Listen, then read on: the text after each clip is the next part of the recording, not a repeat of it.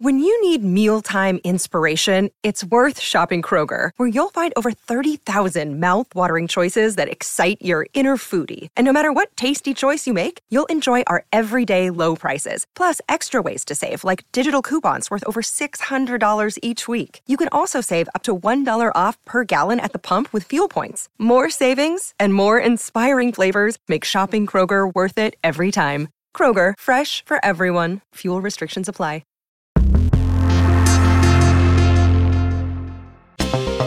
Meta, formerly Facebook, has spent the last several months trying to sell its vision for the metaverse. But an important piece of that puzzle is making sure it has the right headsets to make that a reality.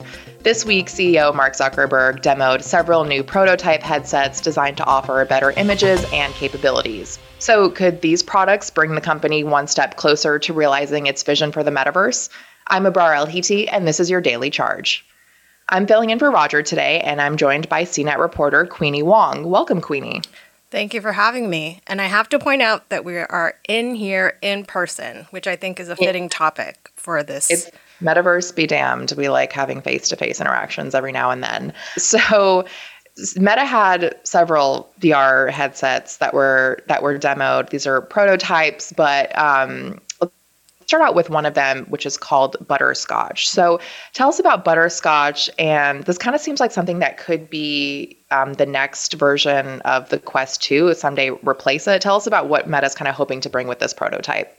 So Butterscotch is a research prototype headset, which means that it's not a product that's being shipped to consumers. It's basically used for research in the company. And the headset has a better image resolution than the Quest 2. So during a Zoom call with Mark Zuckerberg, which is kind of a weird thing to say, he showed this eye chart, and they showed a comparison between the Quest 2 and Butterscotch, and you could see the difference in clarity in terms of resolution. They say that with this headset, people are able to see clearly from 20 feet away, which basically means that they can read the 20/20 line on a eye chart. But that wasn't the only prototype that Meta showed off. There was a very light and thin headset called HoloCake 2. There was Starburst, which has a bright lamp in it, but is very heavy. So there's a lot of things being sort of tested at this moment to kind of figure out this puzzle of how do you make VR seem more realistic, like the real world? Yeah, and when it comes to the metaverse, Mark Zuckerberg has kind of big dreams of what this could mean and how this could change the ways that we interact with each other and kind of consume media. What's his big vision for what the metaverse could look like, and how do these prototypes kind of feed into that? So the metaverse has sort of been a long-term bet for Facebook, even before it was called Meta. Facebook had purchased a VR headset maker in 2014, and Zuckerberg had said at the time that they were looking at what could be next after mobile, so a more social platform than currently what Facebook is today. And so he talks a lot about this sense of presence, like feeling like you're there in person with another loved one or maybe a coworker or somebody you're working with, and how to sort of deliver that not on a 2D environment. So in these virtual worlds, he envisions you might have holograms of people, and you would feel like you are there with them like you are in real life. He also said that he thinks in the future that there are certain physical objects that we might not need. So, for example, these big screens that we have in our homes to watch TV, maybe that could just be a hologram in the future. So that's sort of been this long-term bet that Facebook is betting their future on. But it's still a very long road ahead, and you can kind of see it with all these different prototypes. There's a lot of trade-offs involved, and so they haven't quite figured out how to solve this puzzle yet, but they're working on it.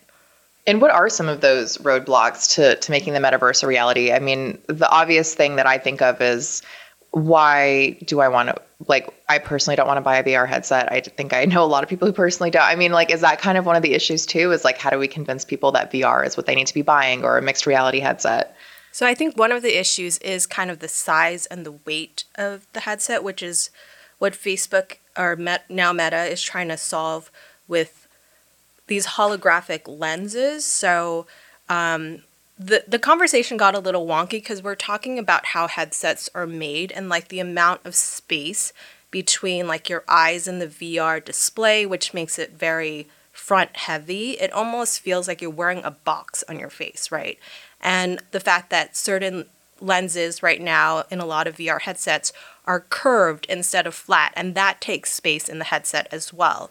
So one of the challenges is the fact that unlike opening up a laptop or charging up looking at your smartphone, this is just like this entire process to get into VR right now. You have to like you have the controllers, and that's kind of unnatural with your hands, and then you put this thing over your face. It's not as easy as putting on a pair of glasses, and I think that's something that they're hoping to improve on as they research this.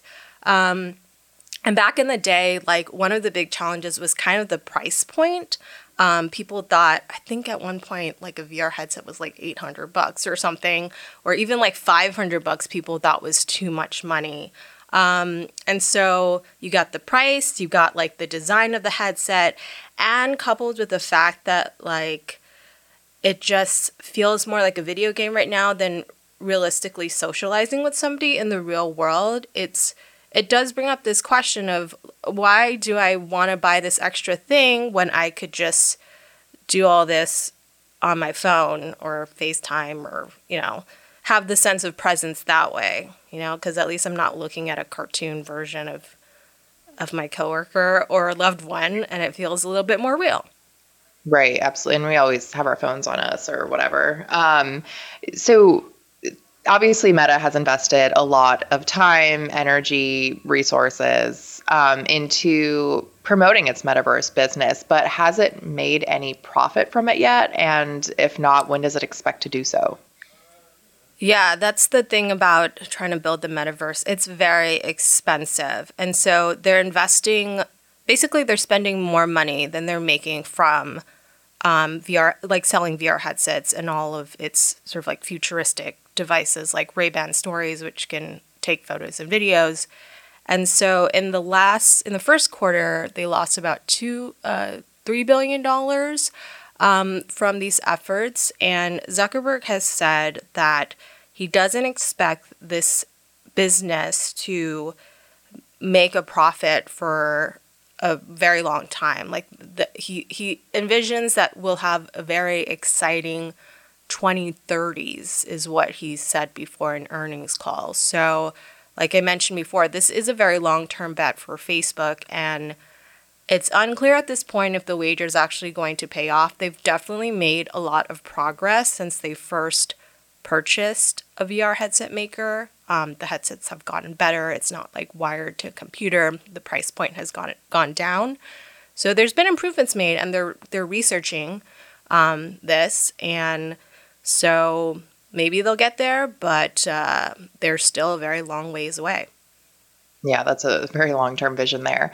Facebook/Meta also showed off some mixed reality goggles. So tell us about those. Yeah, so that was probably like their most ambitious idea. So right now, like I was saying, like a VR headset, it looks kind of like you're wearing a box on your face. But mixed reality goggles, they look sort of like ski goggles. They have holographic lenses.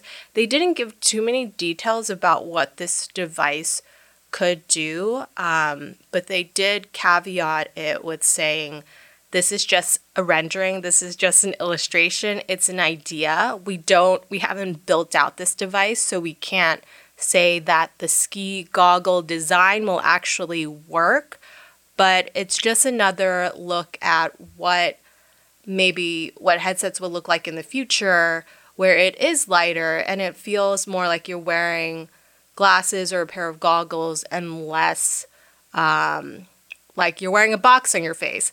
And so that was probably something that is even more further down the road. So as we mentioned sort of before, there are so many challenges. And like improving the resolution is just one piece of the really large puzzle. And why does Meta have so many different VR and mixed reality projects in the works? Seems like they're really kind of doing a lot of different projects all at once right now. Yeah, so whenever there's like a research prototype for a headset, there's often some sort of trade-off involved. So for example, with Starburst, which like Zuckerberg had held up, and there were like wires and didn't have a covering and it looked very heavy. Basically, that prototype headset had a very bright lamp in it. And so that was supposed to help solve for the problem of the brightness in virtual reality not being as good as maybe what you would see in 2D TV or computer screens. But the trade-off with that is very heavy.